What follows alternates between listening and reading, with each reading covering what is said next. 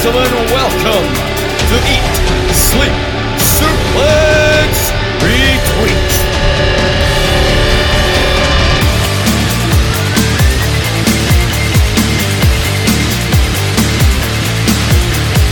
Hello everyone, and welcome to a very special edition of Eat, Sleep, Suplex, Retweet.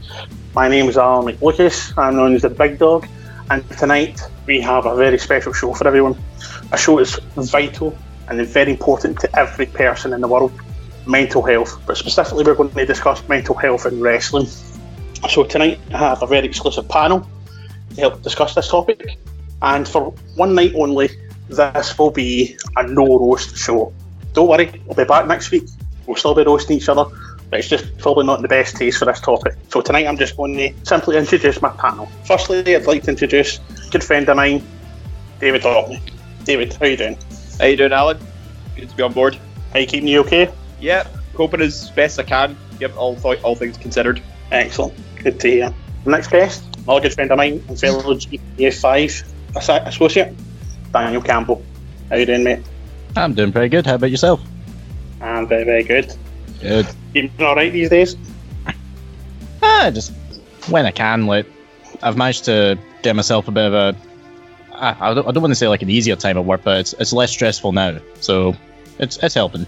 Good. That's what the most important thing is, helping. Next, another good friend of mine, one of the regulars on the show, and arguably was going to sharpest tongue in the pod, but I'm sure he's going to stay in it for tonight one day. Stephen Strachan. How you doing, mate? I'm not too bad, buddy. Good. You keeping alright? A beard, believe it or not. She'll need to give me tips. I'll do it off here, don't worry. Make sure you get a beard oil. Next, our resident MVP and my best friend in life, Mr. Quacker J. How you doing, mate? I'm all good. Yourself? I'm very good, mate. And he's also one of my regulars and my GT associates. Making the millions, aren't you? Yes, but I prefer the term where you're my apprentice. Sorry, I had to get that in, but anyway. Anyhow, and last but not least, we have a really special guest tonight. He is a Source Wrestler out of Source Wrestling, the king of the streets, Manling. How you doing? Hey, you cool cats and kittens, how you doing? Thank you very much for having me. Glad to have you. So we'll just start with a bit of housekeeping as well. So for any back catalogue and other episodes, make sure to subscribe to us on all good podcasting sites, on iTunes, Android and Spotify. Follow us on social media on Facebook, Twitter and Instagram at Suplex Retweet. We've also got a YouTube channel and of course our Eat Sleep Suplex Retweet Extra. Find us there. Excellent back catalogue, you won't be disappointed. And as well as that, we also have the website at suplexretweet.com. So, moving on to the topic, I want to try immediately give this stigma of mental health a kick in the backside. So I'm going to ask you a few questions and I want to see what answers I get back, okay? Don't worry, nothing to make you feel uncomfortable. First question I'm going to ask, what percentage of people do you think have a mental health illness or disorder? 40%. Any others? 68%. I would say maybe 73. I'd say maybe I think everyone goes through some form of mental health in their life, whether it be something serious or something more minor, but yeah, I'm just going to say it's going to be ridiculously high, I think. Going to guess a figure? Say about 90. Quacky? Based on what Manley said, I'm gonna go with 100 maybe. I'm just gonna take. Did you say I'm correct? You're correct. Oh, okay. Every person, past, present, future, have or will suffer from some form of mental health, and there's no shame in it at all. So just to emphasise, there should be absolutely no shame. I'm going to do, let's go a quiz, but a couple of questions with you. I'm going to name some celebrities. There is some wrestlers in this. Every one of them have openly admitted they've had some form of mental health issue in their life. I'm going to ask you to try and guess which one it is. Okay? Okay. So the first one, my absolute favourite wrestler of all time, The Rock. I'm guessing maybe, sorry, I don't know, but maybe OCD. Any other takers? I don't know, I think that's quite a good shout from Kwaku with OCD, but I wouldn't be surprised if maybe anxiety. I'd say maybe anxiety as well, because he talks a lot about his, I think he always said he had like $7 in his pocket, and he felt very, like he didn't have a direction in life around that time before he got into wrestling, so I'm going to guess something like anxiety. I'd say depression, because he keeps saying about obviously when he hurt his knee he wanted to play American football and stuff like that, so I'd probably say maybe depression. Strack's correct, depression, and that's exactly what it was when he got kicked from the NFL. tried it in Canada, didn't work, and then obviously the struggles his mother and father had trying to make things when growing up. So if a guy like that can openly admit he has depression, why can't everyone else? There's absolutely no shame in it. The world is there to support you. So if a guy can do it, that's me, your inspiration to admit you have everything. I mean, I personally have anxiety, and no, I'm feeling a bit anxious because I'm hosting. It's something I don't do very often, but I like to try and do it and push myself. So it helps me to try and overcome and control it. So that's just me personally. So that's why he's an inspiration to me, because he's came through that, and look at the successful career he's had, and it shows as well that it doesn't matter what you're doing, where you are, it can happen to anyone. Okay, so the next one, Ryan Reynolds. Ooh, I don't know why, but OCD screams out to me a bit. I'm not really sure why though. The only thing I will say, it's not depression. Every person I mention will have a different mental health illness or issue. I'll give anxiety a shout. See, it's that.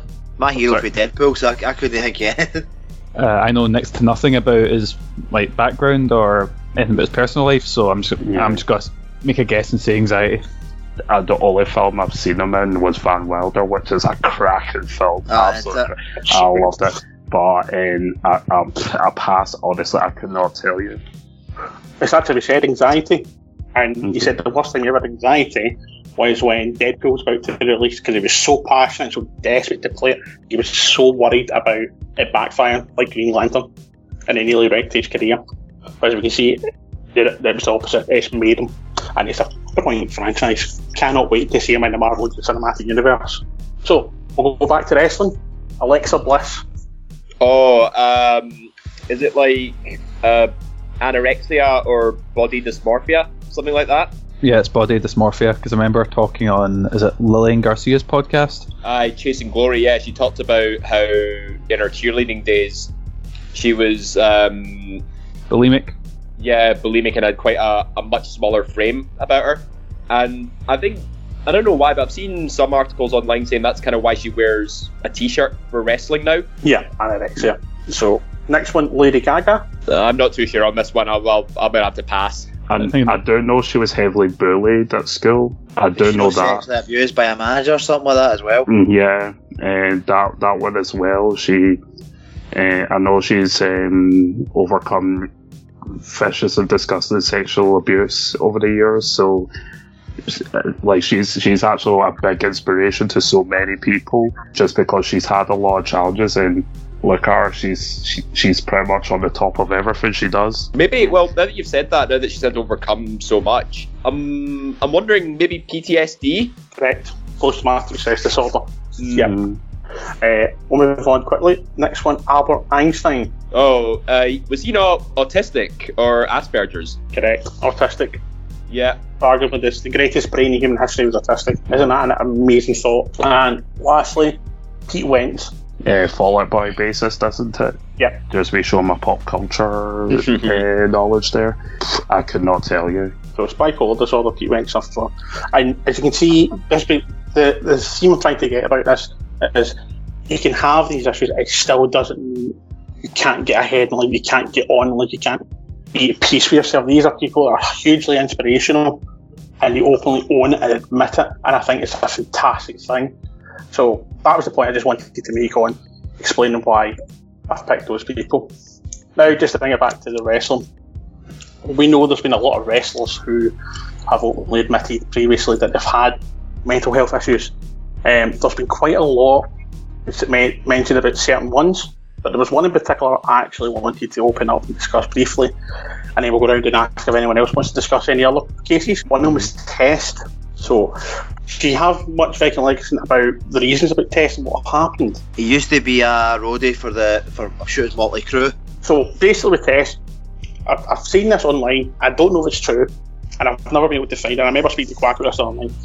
I've seen something that apparently he had more headshots in wrestling than anyone else, and that kind of explained his downfall to his sad demise.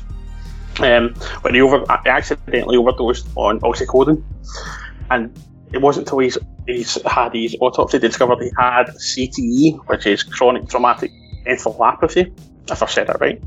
And that's basically what a lot of American footballers have, and it's rumoured that's what Chris Benoit had as well, including some other wrestlers. I mean, how does that sound to yourself hearing that? about a guy who was 33 when he sadly passed away, having a degenerative issue like that, where his brain showed symptoms of somebody who's in their 80s suffering from Alzheimer's. Like that's terrifying to think of as well. And I'm actually glad you brought Test up as well, because I remember actually seeing Test compete at a live event in Glasgow, like all the way back in 2006, I believe it was, and it was an Extreme Rules match against Sabu. And I remember he took about maybe 2 or 3 chair shots to the head, and he ended up he took a busted open spot as well, so you could see he was bleeding from the face and stuff. But the fact that you've said now he's taken that many chair shots, I think it just puts into perspective like how much damage he suffered from it. Yeah, absolutely. I mean, as I said, I've not been able to see this video yet. It's a video I've seen on, I can't seem to find it. But apparently that was the rumour, that he had a record for that, which is quite shocking. That, I could pass it over to Manuel. You are a professional wrestler, and started out because you've got professional wrestling background. How does that make you feel hearing that? As I said, I think from when I start, I'm not nearly in the level that these guys are, but I think just the way everyone, even the way people take chair shots now is different, especially in the places like WWE and stuff. I think it's now just the same. I'm sure even American football there's even differences, and it's just trying to make everyone a bit safer for everyone. And again, I can't really talk much from, because my experience is very different from the experience that, say, that guys like Test and stuff like that would have, But I don't know, it's terrifying just hearing that effects like that can happen to someone at that age.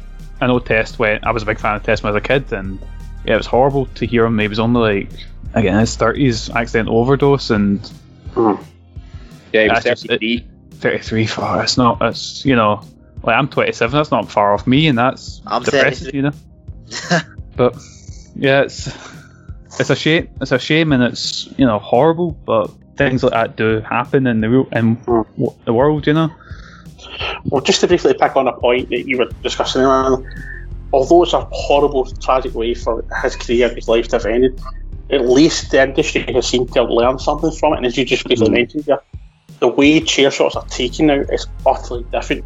And I suppose that's also a massive bonus to the well-being of the wrestlers. Well, I go to quite a lot of shows in Scotland, and sometimes I go down south and watch shows and stuff, and I watch a lot more diverse shows from across the world and stuff now, and you do see the odd chair shot direct to the head where they're not to give the secret away, cushioning it with some form of using a hand, or maybe taking a direct headshot to the chair. You don't see that as often these days, and it's because the way wrestling throughout, particularly since I would say probably since 2003 onwards, has evolved a lot, where a lot of the spots that we would probably talk about that came about in the Attitude Era or before, they don't do it as often now, and sometimes a lot of promotions don't do it at all, and it's purely because the science has been advanced where they found out. I mean, we're even now discussing about stopping kids heading a football, for example.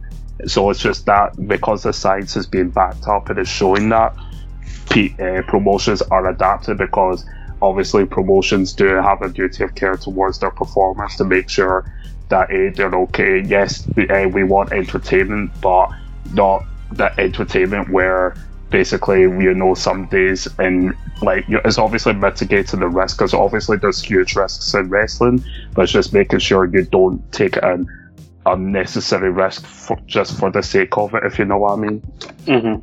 But I'd say the thing with Test is as well, it's different maybe taking one chair shot, because Quacker mentioned he's been down shows just all over Britain and stuff.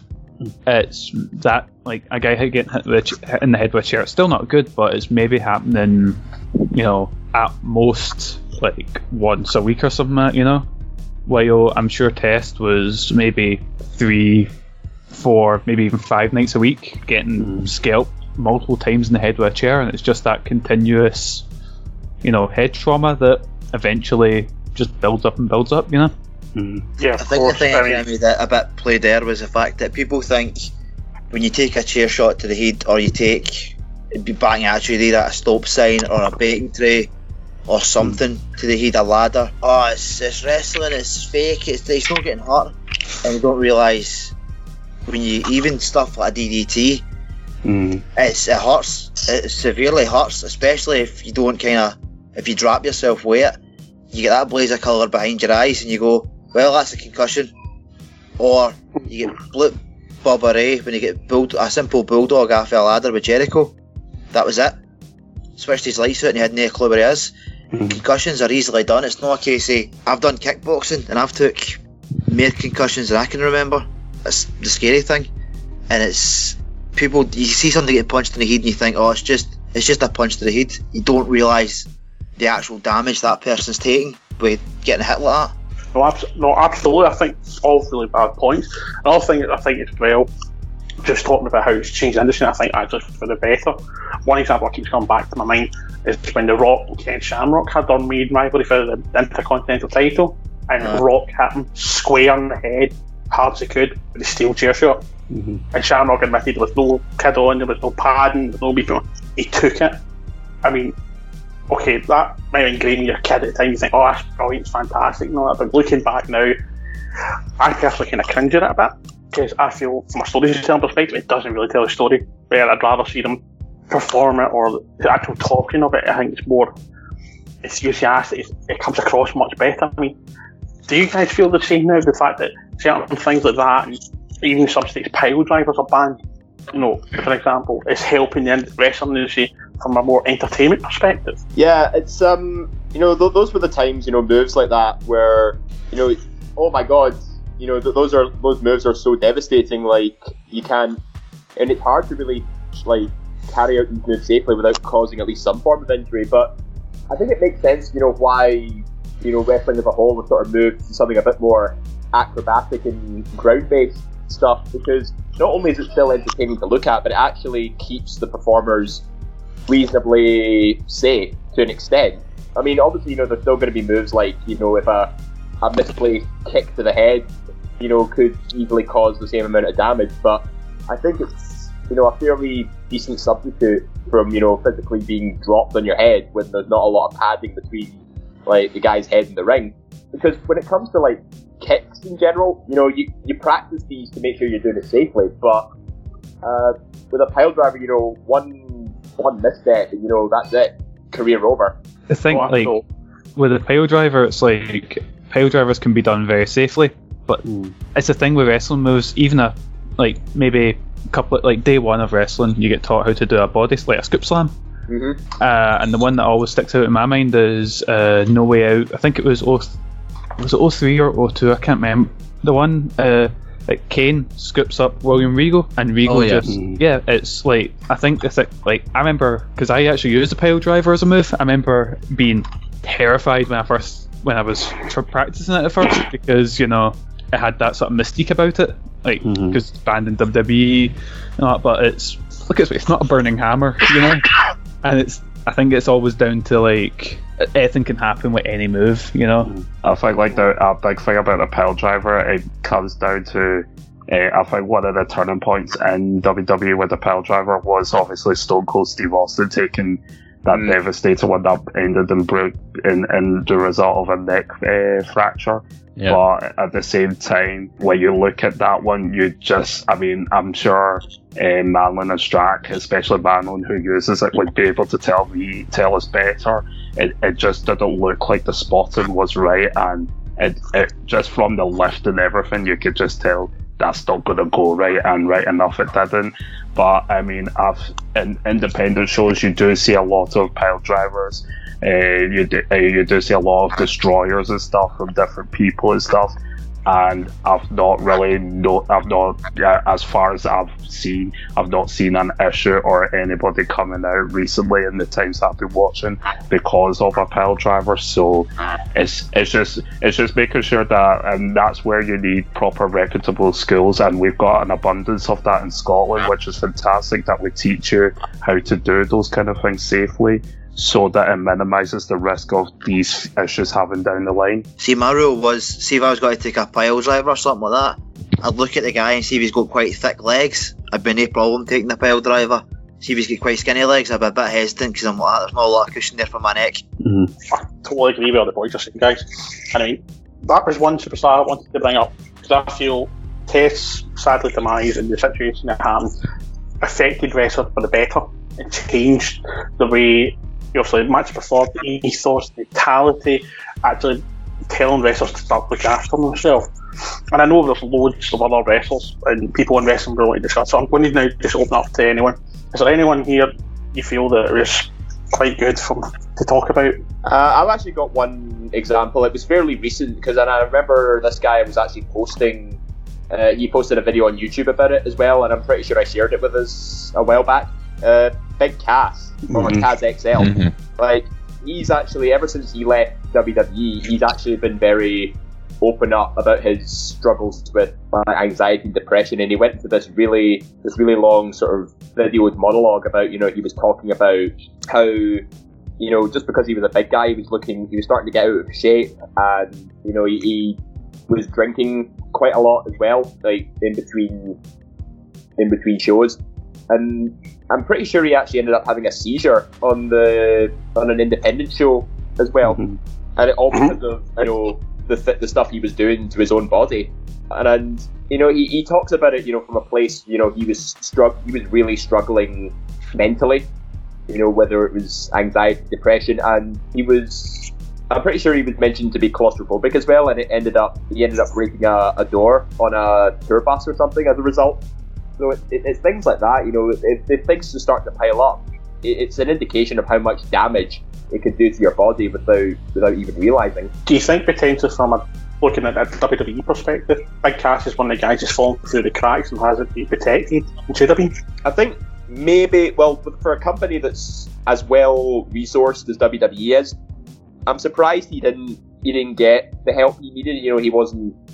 I don't think there was any word that he was checked into rehab at all. But like you could tell, like in his last few days with WWE, I think he just had his last match at Money in the Bank 2018, and then he was released almost the day after. And there were a couple of things. He did some stuff that didn't sit too well with folk backstage, and maybe that may have had a hand in his release. But I think to an extent, if he was struggling, WWE probably should have been able to help him out with that. No, absolutely. I mean, is anyone else got any other thoughts on Big Cass?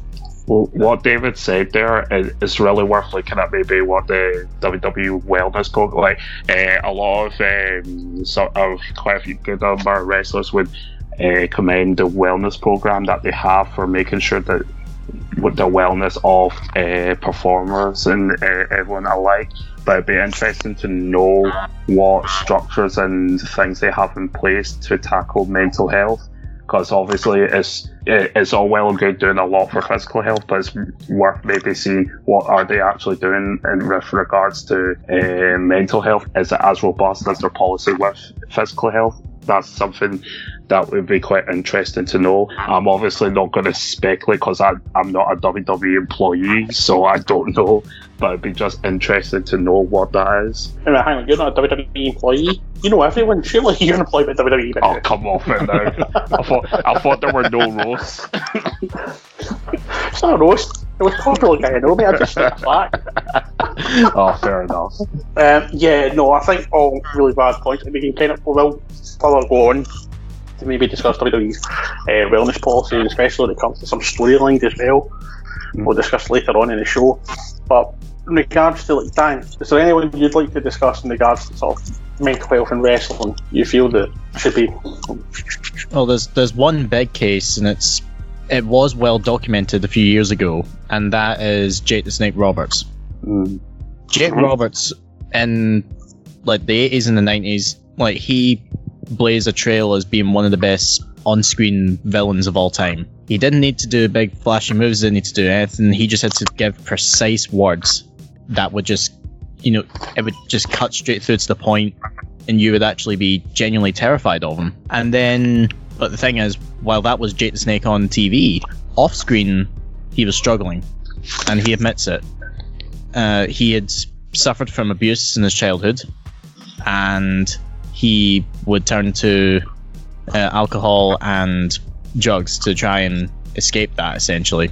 That was the only way he felt could cope with it. Mhm. And it would carry on throughout his career, unfortunately coming to a head at a live event where he was too much under the influence to be able to do anything. And, the only way I could say it, he basically embarrassed himself, unfortunately, that evening. And while everyone was, like, a lot of people, like, this is the one thing that I like about, it's one of the plus sides of this whole thing is that while people suffer, there is still this, like, the fans don't just stick around and watching TV, they'll care about you outside the ring as well. And a lot of Jake Roberts fans were messaging Diamond Dallas Page, who was starting to get a lot of attention with DDP Yoga at this point.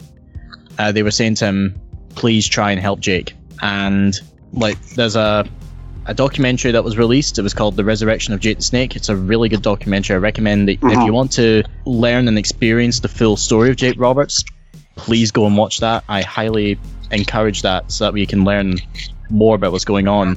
But through Dallas's help and just getting a routine in, Jake Roberts got to a position where not only did he get inducted into the WWE Hall of Fame, not only has he now appeared on television, he's also gained back his family. Yeah, no, absolutely spot on. I was watching a news thing recently with DDP's dementia.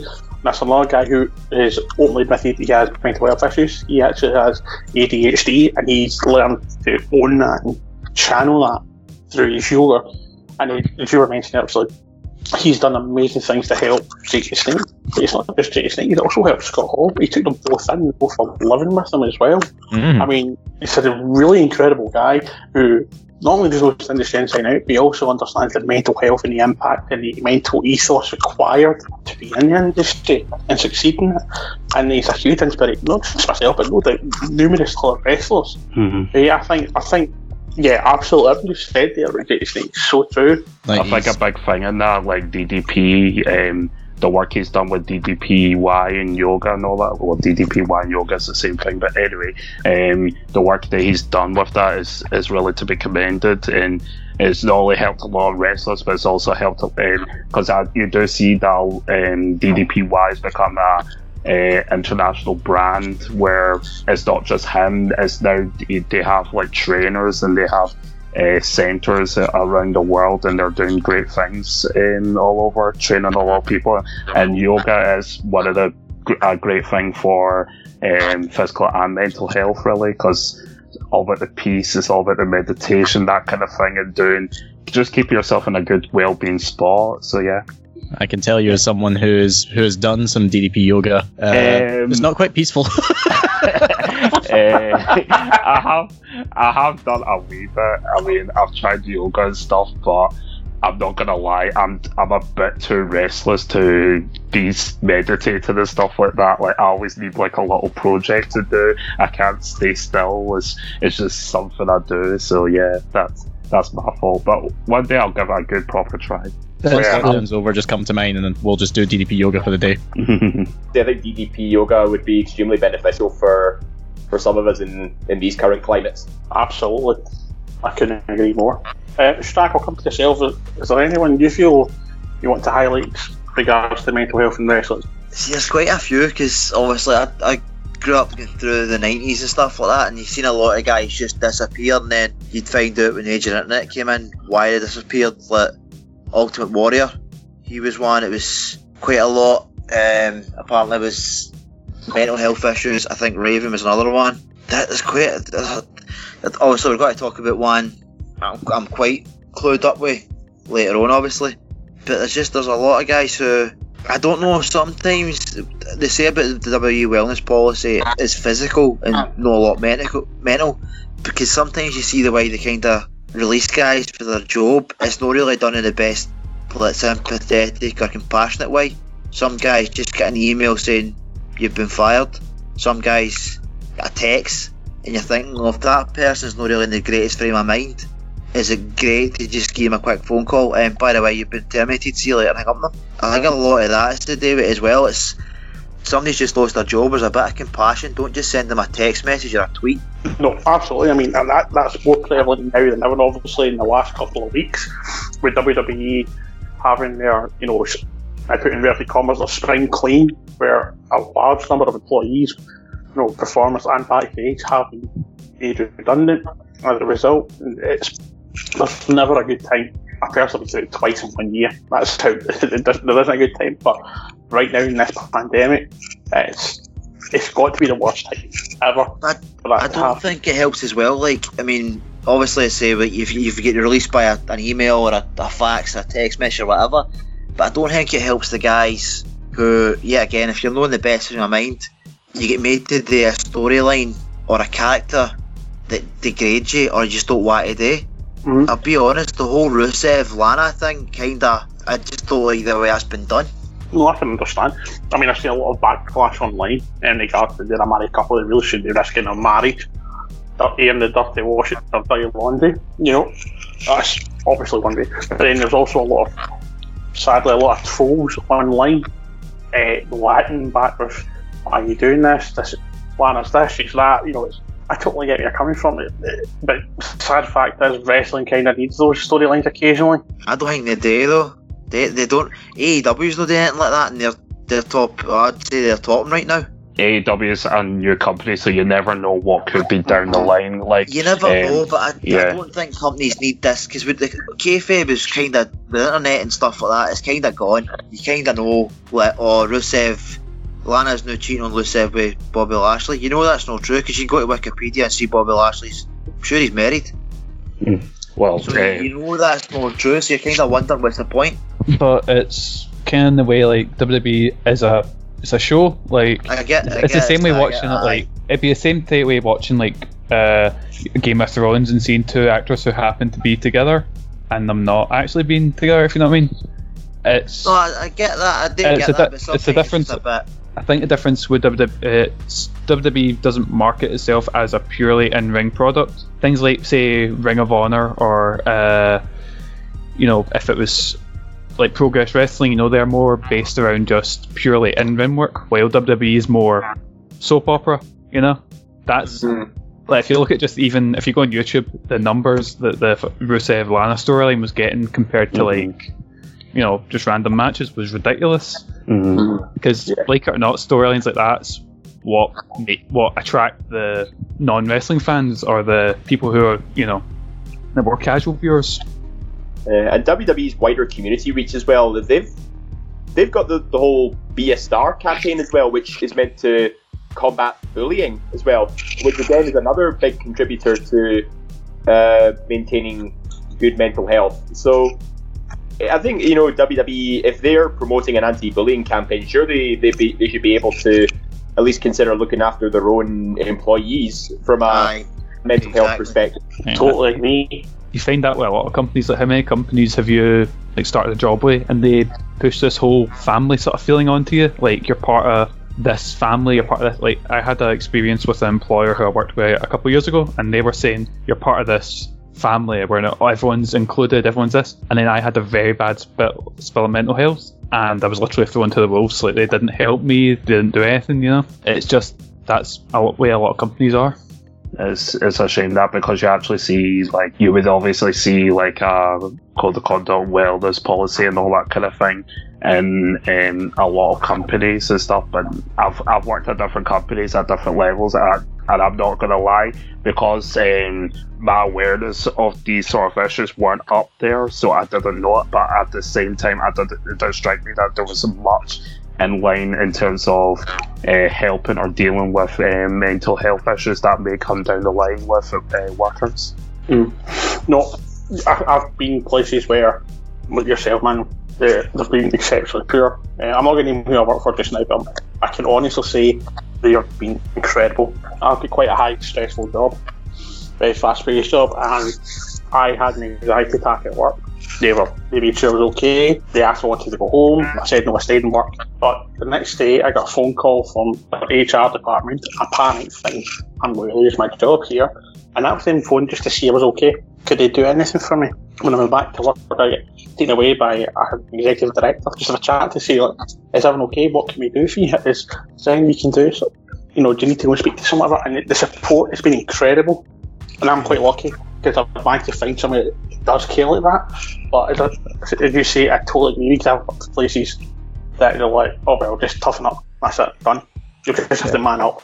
You'll be up to It's good to hear you get that, Alan. That is. It's really good. It's good to come. You work for then. Yeah, they are very good. I mean, they don't lie. They're like, this is going to be a stressful, fast-paced job. It's going to be hard going, but we will look after you, and they do the rewards and stuff like that, and they're great. So I can't complain about how they look after you because they make sure, and every day, not just myself, they do it to everyone. Our directors phone everyone in the team right now and check, are you okay? Do you need anything? Like, cool, need anything, just phone me, message me, we'll sort it.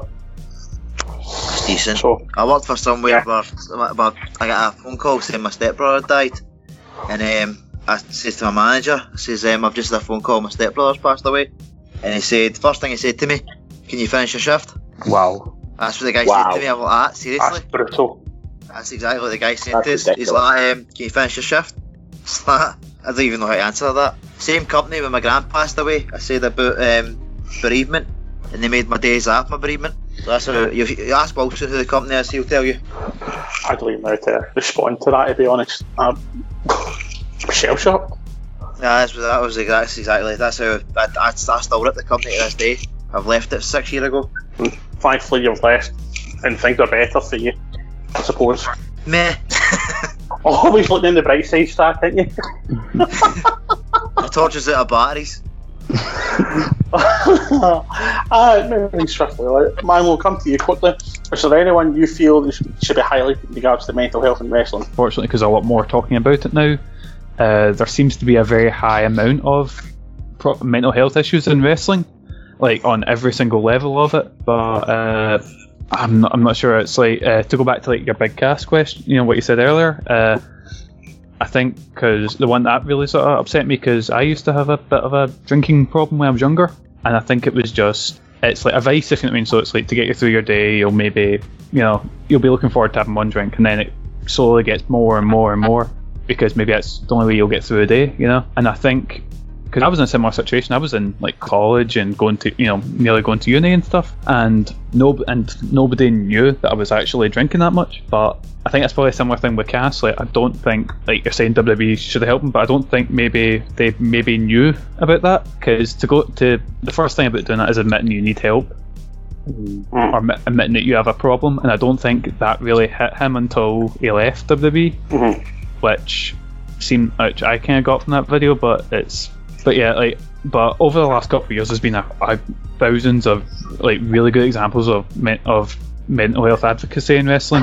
Like big ones like Daniel Bryan and Mauro Ranallo are fantastic examples of that. Daniel Bryan being the main one, because here was my favourite wrestler, like one of the last wrestlers I got super invested into, like that storyline at WrestleMania 30, and here he comes out later saying he's dealt with depression and stuff, and I'm like, well, that's someone I actually really look up to and admire and all that, and hearing him talk about it made it feel like, and he's this big superstar and all that, and it was like, fuck, I'm just, it made me sort of think maybe, like, not that I'm not alone, if like, something like that, if you get what I mean. Yeah, it's just a good indicator that, you could be on top of the world and be the best at your whatever you do, like whether it's wrestling, whether it's another job, or you could be an actor, etc. It's just, at the end of the day, you're still human. You still have your own stresses and pressures to deal with, and sometimes, without even realizing it, can just hit you like a ton of bricks. So, and the fact that he was able to open up about it as well, I think that's just a good example to show, yeah, he may be good at what he does, but at the same time, he's still like any of us. No, I totally agree. I think it was a good, because that was only about 6 years ago, but mental health awareness wasn't as great as it is now, and it was, here's this big tough guy wrestler opening up about mental health issues, which really was, back when maybe you were looked a bit more like you yourself, if you open up about it, you'd feel weak, if you get what I mean. And yet here's this guy who's, who seems so strong and so, all that, open up about it as well. It really sort of meant a lot to me at that time. Yeah, I think you touch on a great point there as well, because, one of the obstacles of trying to open up is, getting the impression, you might come across as weak-minded or anything like that. Like, and that was one of the big struggles I dealt with when I first sort of came to terms with, acknowledging my own mental health. And it was, it was a difficult step to get past, but see, when you get it past yourself and you realise, people are just there to help you. Like, nobody's going to judge you for it. Like, but only really horrible people will want to judge you or berate you for it, and you don't need these kind of people in your life.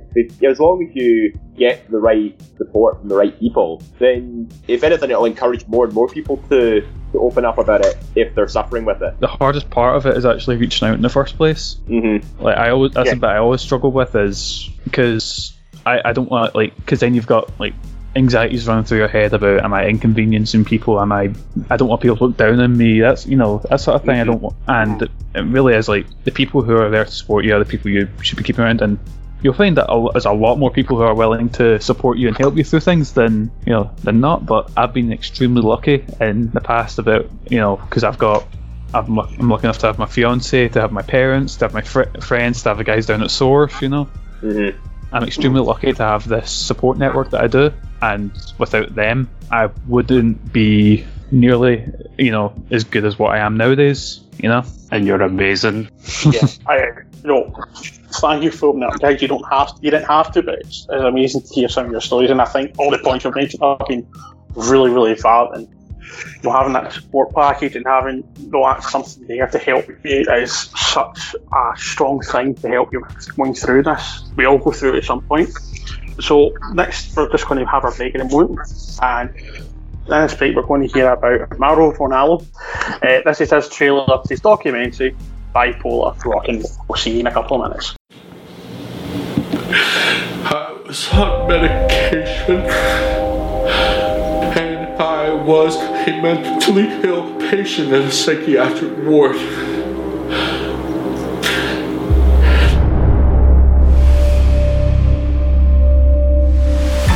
I was able to discover at a very young age that my voice was an instrument. Good evening, everyone. I'm Warren. He was just a natural. Doctor, the RBC company. So much energy. I said, dude, you have a talent. I'm going to make it. I'm going to become a major star. And then the biggest battle of my life began. I was sick. I was really sick. We call it bipolar disorder, but it really describes two phenomena. One is depressive episodes and what we call manic episodes. He'd have these breakdowns, rage, just the brain chemicals. We didn't know anything about it. When seeing someone with a mental disorder like that just melt down, you just go, wow. I'm a fucking prisoner of my own fucking mind. Hey Mom, biggest show of my career. Thanks for your love and support. Good luck, Moto. Floyd Mayweather landing the right hand now at will and tags McGregor again. I want to kick the living crap out of this. It's over! It's over! Mamma mia! Oh God! What's up? Tell me! Don't tell me! Oh, you killing me! Mental illness may be a life sentence for a lot of us, but it does not have to be a death sentence. Keep fighting the good fight. Ladies and gentlemen, welcome to Eat, Sleep, Suplex, Retweet. Welcome back, everyone. And that was Mauro Ranallo's trailer to the documentary Bipolar Rock and Roll. And if you ever get a chance, do watch it. It's a fantastic watch, really insightful, opens eyes up in regards to mental health in general, but also within the wrestling industry. Now, we're going to move on to discuss something very controversial. Some of the major storylines that's happened within wrestling that maybe don't sit well age, or they just don't sit well now. Now, I'm going to open up to the panel because there's so many that can be discussed, but some maybe we briefly mentioned. But is there any controversial storyline you think at times that was just too far? For me, I would like to open up with Eugene. Oh God, yeah, Eugene. Eugene, I'm using a clinical description, I believe, and he was portrayed to be somebody that had some form of, and this is the clinical term, mental retardation. and it's something that's definitely not aged well. At the time, it was really a bit like he could have had the character of being a big super fan of wrestling and stuff like that, but it was just the mannerisms and the way he talked, and it's just not aged well at all when you look, especially when you look back at it now. You're just a bit really. I'm going to pull the curtain back a little bit. In real life, I'm a care worker, and I work quite a lot with people with, like, specifically children with autism. And as someone who works with that storyline turns my fucking stomach. Everything about that, it's so you can do it. I think you can do a character like that, but the way WWE pushed it was laugh at him, not laugh at him. Like, for example, like when I was early in my wrestling career, I was doing more like I was doing a lot of acting very childlike or acting very aloof, you know. But when I made sure when I was doing my comedy stuff, the joke was never on me. It was always making the opponent look silly. The thing with Eugene was here, and they weren't using any. They weren't saying, "Oh, he's got childlike innocence." They weren't saying, "Oh, he's a big fan of wrestling." They were specifically as if he is someone with a disability. And they were laughing at him, and that disgusts me to no end. Remember the bit with Sandman? Oh, that was. Oh my god, that's yeah. Too far. That's way too far. The ECW crowd just decimated him that night. That's not even funny. It's just too far. You've taken that too far. I also remember they had him come out, hijack a headset on Raw, say Bushwhackers, and then lick Jerry Lawler's face, and then set off the pyrotechnics. Oh yeah, there was that as well. Yeah. Again, that with different contexts could work, but it's all the stuff, it's specifically the commentary they said about him, the stuff that, listen to when Eric Bischoff introduces him. Eric Bischoff specifically says, "I have a very special little nephew." Like, how condescending does that phrase sound just on its own? I wouldn't even say it's more like that's because back before we knew how to properly talk, and before we knew how to address issues like this, saying something was special was usually, you know, like I don't want to say the word or anything like that, but it's just the way they done it, and it was laughing at disabled people basically, which you shouldn't have done then, and is absolutely disgusting now, you know. I wouldn't have said. I'm not sure saying this angle was sort of ahead of its time, because I think if you replicated that angle in like today's times, people would, like, if it was still in WWE, they would get slaughtered for it. In particular, you know, if, you know, like I said before, you know, with the Be a Star campaign, like, people are just secretly laughing at him. And, you know, like what you said with the ECW crowd as well, they just weren't buying into it at all. Well, I mean, I've seen WWE shows when they have the Special Olympics coming, and they come into a specific state, and then if they're in that state, they kind of have a lineup of some of the athletes out there, and I cringe at the thought of they do all that, and then the next person that comes out is that Eugene character. And you're like, really? You know what I mean? It's just, I don't know. No, I totally agree, especially now that they have the Warrior Award, which is went to people who either work within helping people with mental health or have suffered from mental health. It is quite poor taste, let's be honest. There's no other way of describing it. Yeah. And Eugene character, if that happened now, WWE would get absolutely destroyed. Social media, there would be lawsuits. You know, it would absolutely dive bomb if that happened. Look at Bayley is a great example of how to do a more childlike character correctly, if you know what I mean. Yeah. That was, like, you're saying, like, some of the, like, for example, see if Bayley came out and was like, "Oh, what's that?" and started pressing buttons and pyro started going off, that would work. But they never turned around and said anything like that. The joke was never on her, if you know what I mean. But with Eugene, the joke was, lol, he's disabled, which was disgusting, you know? Yeah. It's just like, you know, back in the times of, like, Attitude Era and the Ruthless Aggression Era, you know, the late 90s, early 2000s, topics like that, like, were extremely taboo. Like, nobody ever really turned a blind eye. Well, people just sort of turned a blind eye towards it, and they said, "Oh, this isn't normal. We can just throw insults that way." It just goes to show, like, how far, like, culture has progressed. You know, we're a lot more accepting of, you know, people with disabilities. We're accepting more people of basically anything different to what some people refer to as the norm. And yeah, it's just another example. You know, it's like everything you said about, you know, how much negativity this would cause for WWE in today's times. This was an angle that could get away with it, given what time it was carried out in. Well, you talk about, obviously, with Eugene at that time. There's one I'd like to bring up, which is much closer to our time, but I still think was very, very poor, and WWE have had a lot of criticism over it, is when they talked about AJ Lee being crazy. Oh, God, yeah. That, I felt, was very, very poor. It didn't help the fact, you know, that our now husband at one point said, "I dig crazy chicks." Yeah, I remember that line as well. Did they not get a t-shirt made of that as well? Yep, they did. I remember that one. That's just capitalizing on a basically a slander. You know, that's something that's happened, what, 2013? 2014, 2012, I think. So it wasn't. So in the last 8 to 10 years, and when mental health has been a major focal point for so many businesses, so many charities, just well-being in general, and they come out with labelling arguably the top female talent. It's crazy. It's just preposterous to me. At itself, it's crazy to even say that. And I say crazy with inverted commas there. I mean, what's everyone else's thoughts on that? Do you feel that is acceptable, or do you think that is unacceptable?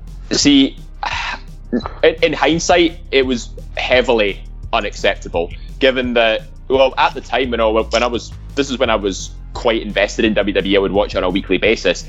You know, I thought this was just all part of the story angle between her, CM Punk, and Daniel Bryan. But when it comes out afterwards, you know, this is something she legitimately deals with, like as AJ Mendez, not AJ Lee.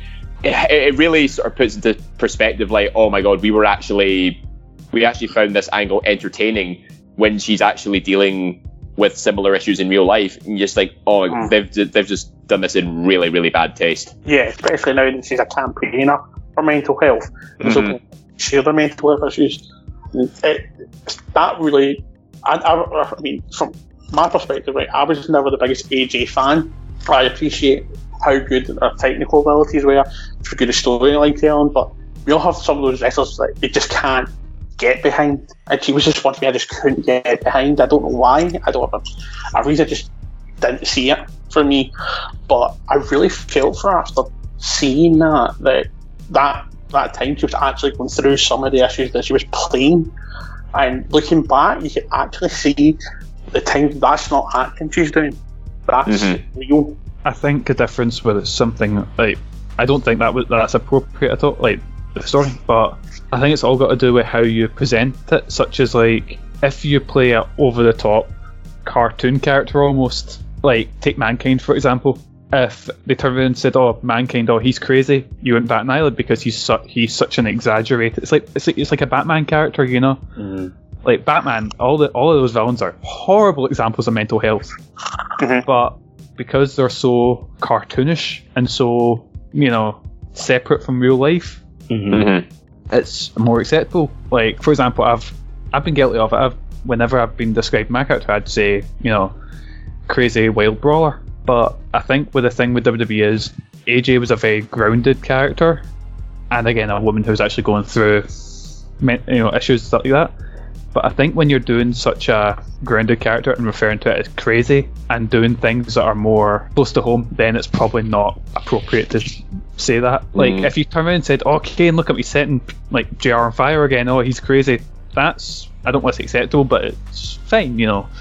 It's a bit more acceptable than, "Oh, AJ's having a mental breakdown, oh, she's crazy," you know, which is a bit... Yeah, because, you know, it's defining the line between, you know, somebody who's suffering and somebody who's, you know, doing like really outlandish things, if that makes sense. Like, I know it's kind of hard to sort of blur the line between the two a bit, but, you know, if somebody's internally suffering, that's the difference maker. See, that's the one I was going to say. We're talking about obviously storylines that kind of you look at and you go, that was a bit like at the time I watched it. Who watched the Attitude Era apart from myself? I did. Yeah. Right, does anybody remember the Eddie Guerrero China thing? The domestic abuse thing? I watched that back with a review show with Ross, and that was one of the segments. It was Eddie Guerrero versus Rikishi, and it showed you like a package, the build up to it. And when I watched that when I was younger, I didn't really notice it, but now I watch it and I'm like, holy shit, that's way unacceptable. That's basically domestic abuse. And then you obviously find out the stuff China actually went through, and I'm like, that's kind of just making the lassie relive it in our work as well as back home. Yours as well. It's like it's the same way. There's a lot of storylines in Attitude Era we could point to, like for example, Terry Runnels having a miscarriage or Hawk trying to commit suicide.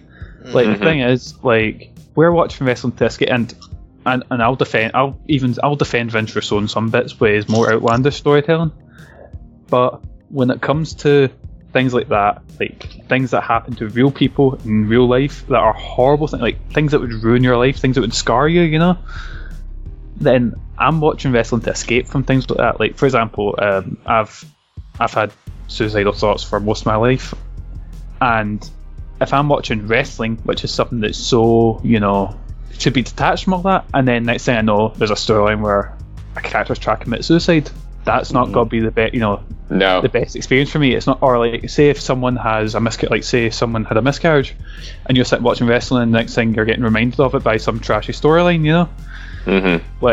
Sorry, wrestling was just a form of entertainment. It's supposed to be entertaining. Yes, you're going to see all the top characters, and I know people want it bullying, but yes, you have to have the bad guy in wrestling at some point.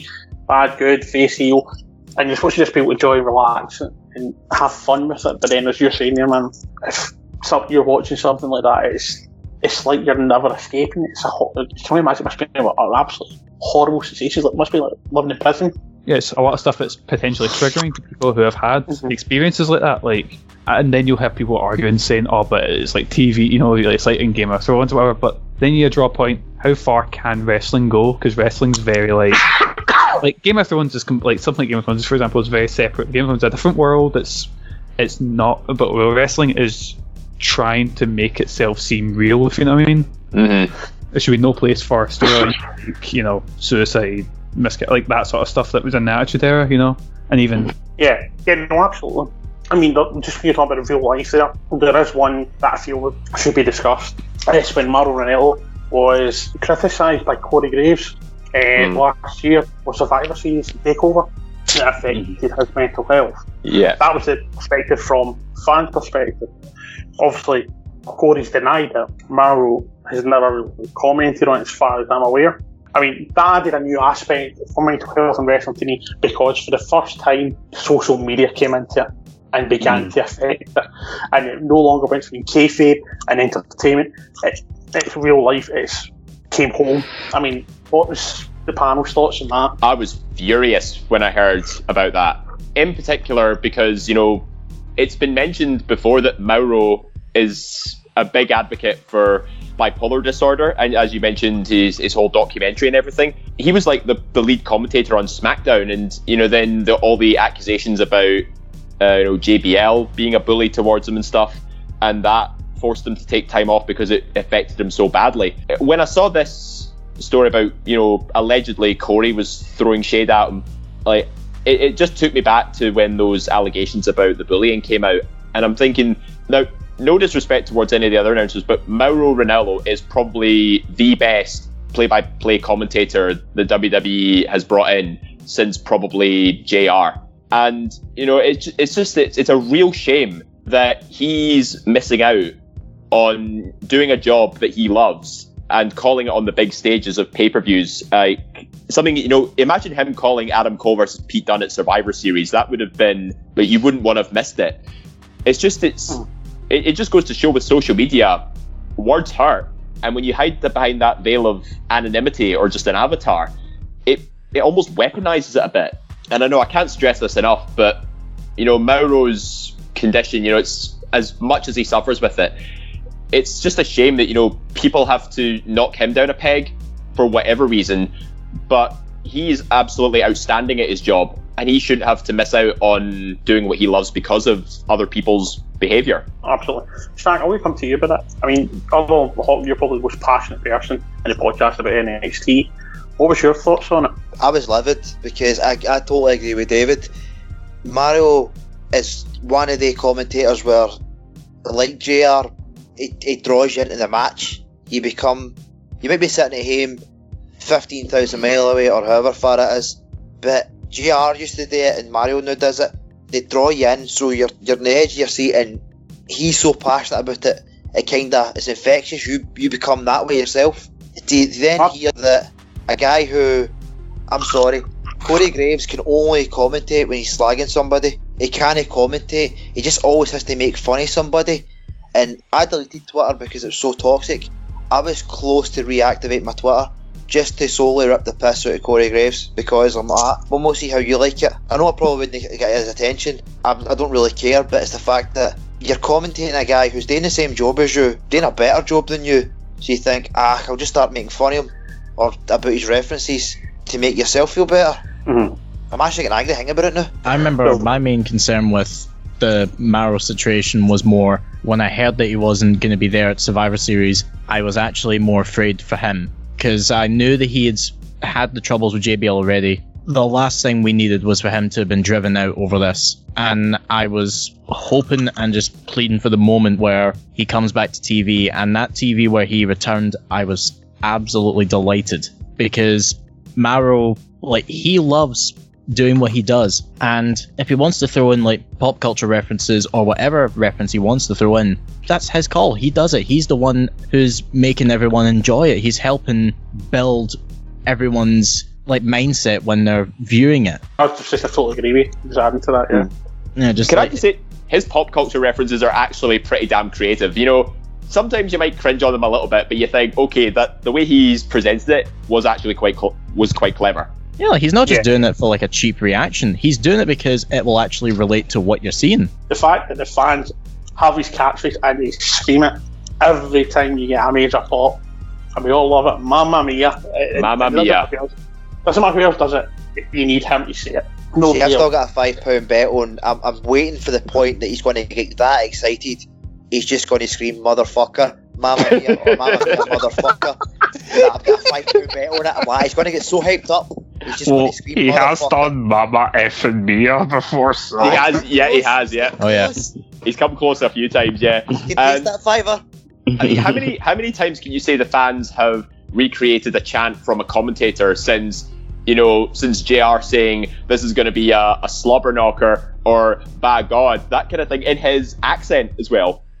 No other commentator has been able to do that since JR and then Mauro. He has this generation's JR, and he's got the potential to be better, I think, because I think he's got a stronger vernacular, stronger grasp, and as you mentioned, the pop culture references, and I know JR would go on about he'd have maybe some what they call it classes hick scenes we'd add in, and to be honest with you, not really classed as a hick, and I do use that in vertical commas. It goes over your head, whereas in pop culture, I'd say over 90% of the people are going to get that reference.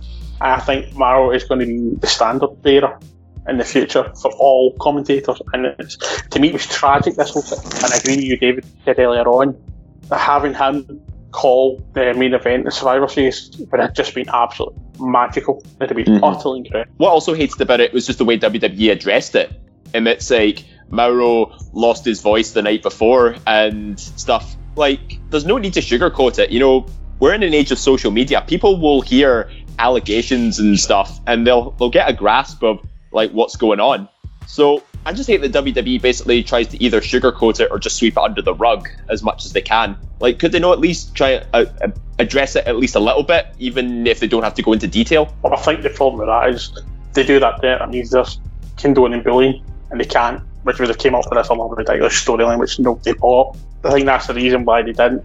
And I'm probably agreed WWE does have work to do with regards to bullying and also probably mental health. We'll leave it there then, we'll move on. And this is a bit I'm actually really quite excited about talking about, and it's this.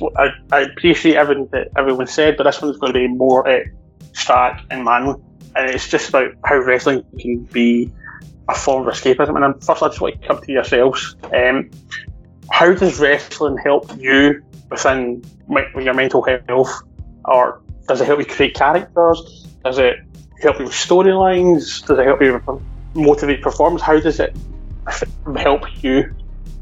Well, see, the thing is, it's not just wrestling with myself. See, I've done kickboxing, I've done bodybuilding, I've done Thai boxing, MMA. I've suffered. I don't really talk about it, but I have kind of suffered from mental health quite a lot in my life, and I use them as a way to kind of an outlet to flit. If a form of like aggression, especially when I've done bodybuilding. I hated my job. I wasn't really too keen on my life, and I just had so much built up anger, so much aggression, especially the relationship at the time as well. I just came out of. I was just angry at everything. Just honestly, if I said that to my wife, I said, if you'd met me when I was about 19, 20, you would have fucking hated me. Honestly, I was just pure nastiness, and I used bodybuilding and training in the gym as a way of getting rid of all the aggression and most of the anger. Maybe I shouldn't have done it with kickboxing and Thai boxing because I hurt a lot of people. It kind of came in handy when you were winning Scottish and British titles.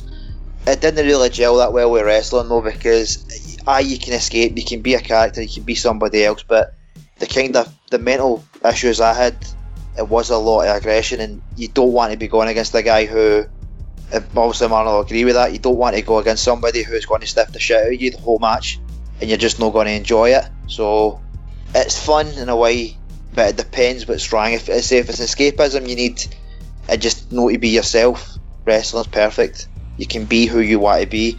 You can act how you want to act. You can not say what you want to say, but look, if you want to be a certain way, you can do it. There's no, especially now, there's no right or wrongs. There's no. Look at Sonny Kiss. 20 years ago, Sonny Kiss would not have been near a wrestling ring due to the stigma. And the good thing is, if you are suffering from any form of mental illness, try and find an outlet. Try and find something to focus on, depending on what it is that's wrong. If you're feeling built up aggression, built up frustration and rage, say try MMA, try kickboxing, try blacksmithing. You just get a bit of metal and beat the shit out of it for an hour. You'll feel better. I know the many times that I've been. The night my gran passed away, I went to the gym. No, for the reason I didn't care, for the sheer fact that if I didn't go to the gym and get rid of this aggression and the anger I had, I probably would have snapped and killed somebody. So I was just like, I need to go to the. I text my mate. I was like, you ready to go to the gym? He's like, are you sure you want to do this? I said, I need to. I have to. I can't sit in the house and let this eat away at me. So finding an outlet is probably the best thing you can do. Well, thank you for sharing that fact.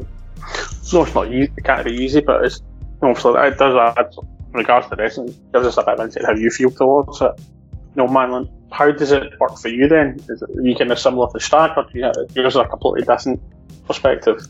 It's for me, wrestling's always been a form of escapism in some way. Like the earliest moments I've got when I can put mental health and wrestling together was I had a pretty shite time in school. I was bullied quite a bit, and I didn't have many friends, so I'd always remember coming back and either playing wrestling video games or watching wrestling. That was always my escape, and no matter how shite a day I had, I could always go back and watch wrestling, and that would make everything better or make it easier to get through a day. And then when I was about 18, I was about 19 years old. Yeah, I just turned 19. I didn't get into the next year of college that I was going to. I didn't have much going on in my life, and I decided, just why not? I'll just go start training. That'll give me something to do.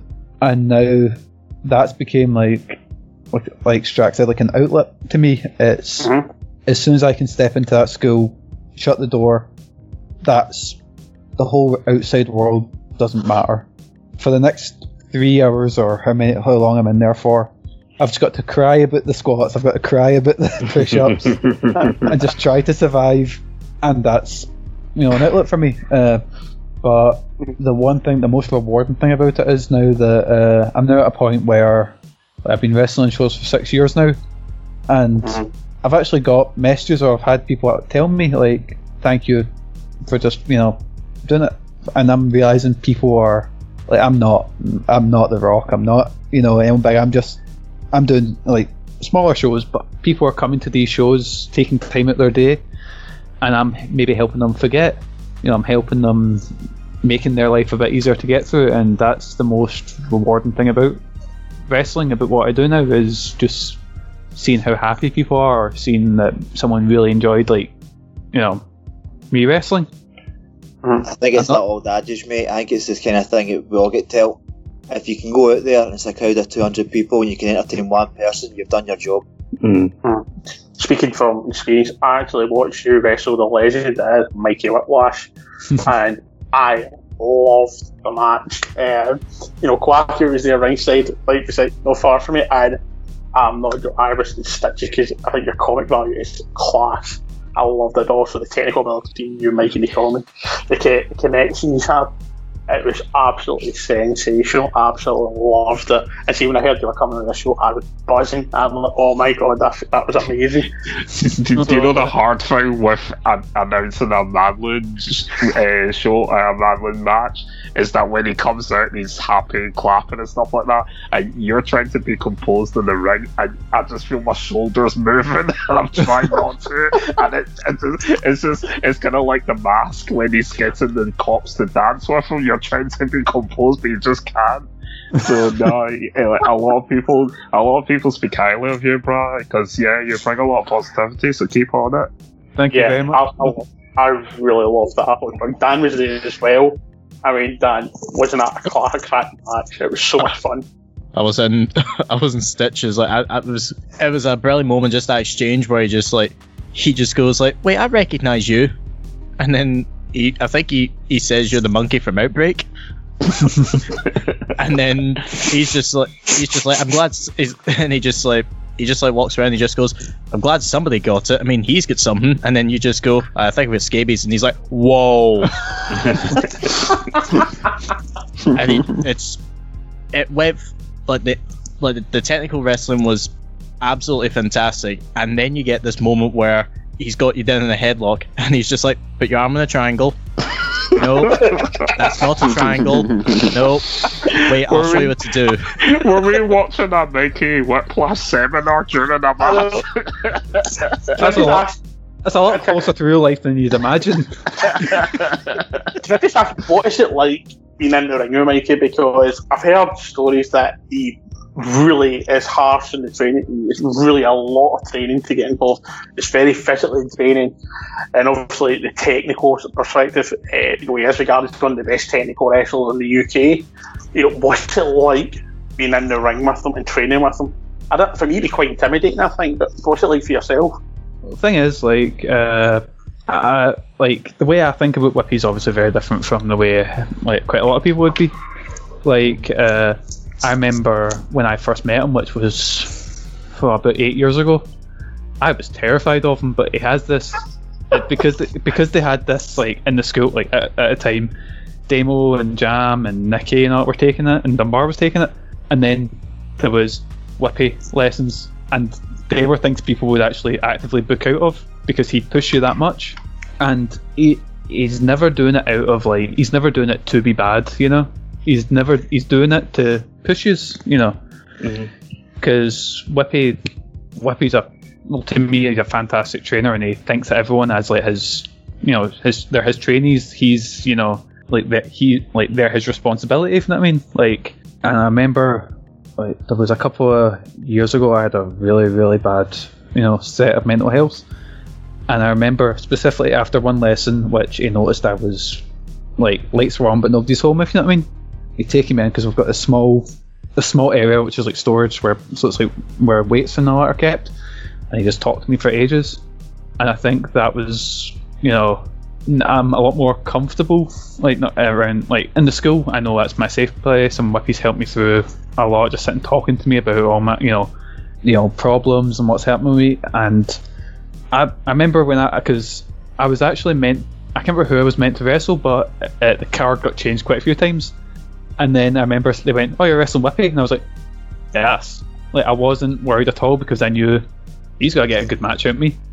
So the only thing I was more worried about was because Whippy's very witty and very very fast paced with it. Mm-hmm. And the thing is, if you get caught up and you can't keep up with him in that's when you look like an idiot, So that was the first time I've been really trying to be on my toes with trying to make people, because usually I can just come out and do my wee entrance. Oh, my wee dog's decided to join us.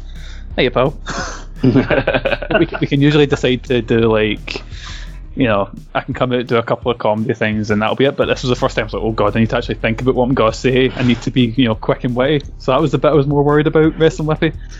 But to some, like, I know to some people it can be this scary deathmatch legend who'll murder you in the ring and all that. But you know, he's my trainer, you know. So I wasn't worried at all wrestling him. A lot of people would say that he tries to bring out the best in you to for yourself, and obviously that translates into entertaining the crowd in whatever aspect it is. So yeah, like he pushes all of us to our very best. Like I'm not saying people in the school weren't good beforehand, but if you look at the difference in quite a lot of the wrestlers, you know, now that come from Source, it's ridiculous. Like the difference in them, whether it be ones that have maybe taken a while to find themselves, or the ones like, for example, my tag team partner Dalen. Dalen has never been more switched on. You know, he's never been more on the ball, and he's never been better. If not, right now. Like I remember he had a match with Whippy. I think it was the showcase before, and that was fantastic. You know, and you know, I'm like, as a guy who's teamed with Dalen for years, it was great to see him so happy and so pushing himself. And I think because with me especially, it taken me a long time to find what I wanted to do in wrestling, or how I wanted to portray myself. Like the one, I can actually tell you the exact time it switched. It was a King of the Streets match. Because it was Sean Walker was one of the guys that really sort of helped push me to what I could do or what I wanted to do, you know. But bring it back, because I went on about tons of stuff, but bring it back to mental health. Being able to, like, you know, show that people actually enjoy, you know, watching me, and maybe can get away from life for a couple of hours. You know, that's the most important thing to me in wrestling, is because I'm not the best wrestler, but when I get people specifically up to me going like, you know, I really enjoyed your match, blah blah, and knowing that, you know, it made their life a bit better, you know, that's the best thing in the world. Well, thank you so much for sharing that. I mean, that's an incredible insight. And just echo what I said earlier, I loved your match with Mikey. I've seen you wrestle quite a few times now, and I think you're class, to be honest. And I think everything Mikey's doing, the Source Wrestling, is brilliant, and I really enjoy the shows. And if you get a chance, when, you know, COVID-19 stops taking over the world, get down and go and see a Source show. I haven't had a chance to go to Govan yet. I really want to do Source Govan. Are you sure? I fancy my chances. But I wasn't the last Govan show. That was a bit of a wild one. So I've wrestled in quite a few places around Glasgow. I've wrestled in front of quite a few different crowds. I've even a while ago, I done an ICW show back in 2014, you know. I have never been in front of a scarier crowd than Govan. That's very accurate. So I'm a good guy. So I'm a good guy. I come out in the Rumble, make big confident entrance. I almost shat myself when I jumped through that curtain and I seen a sea of Waynes screaming profanities at me.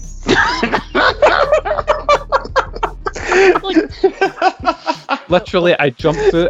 I jumped through. I remember I closed, because I always close my eyes when I initially jump through the thing, and I opened them up, and my arse collapsed, and I was like, oh.